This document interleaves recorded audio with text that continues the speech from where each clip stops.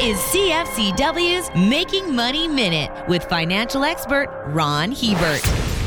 There are a growing number of analysts who are worried about our energy future. Due to societal pressure and government restrictions, there has been not nearly enough oil and gas exploration done to meet expected future demand. If trends continue, crude could see a fall of 4 million barrels a day before the end of the decade. The problem is that we're eliminating fossil fuels faster than we're replacing them with renewables. If these shortage predictions are correct, we are far from seeing the last bull market in oil. For more information, listen to our Making Money show hosted by Ron Hebert and Gord Whitehead at letsmakemoney.ca or cfcw.com.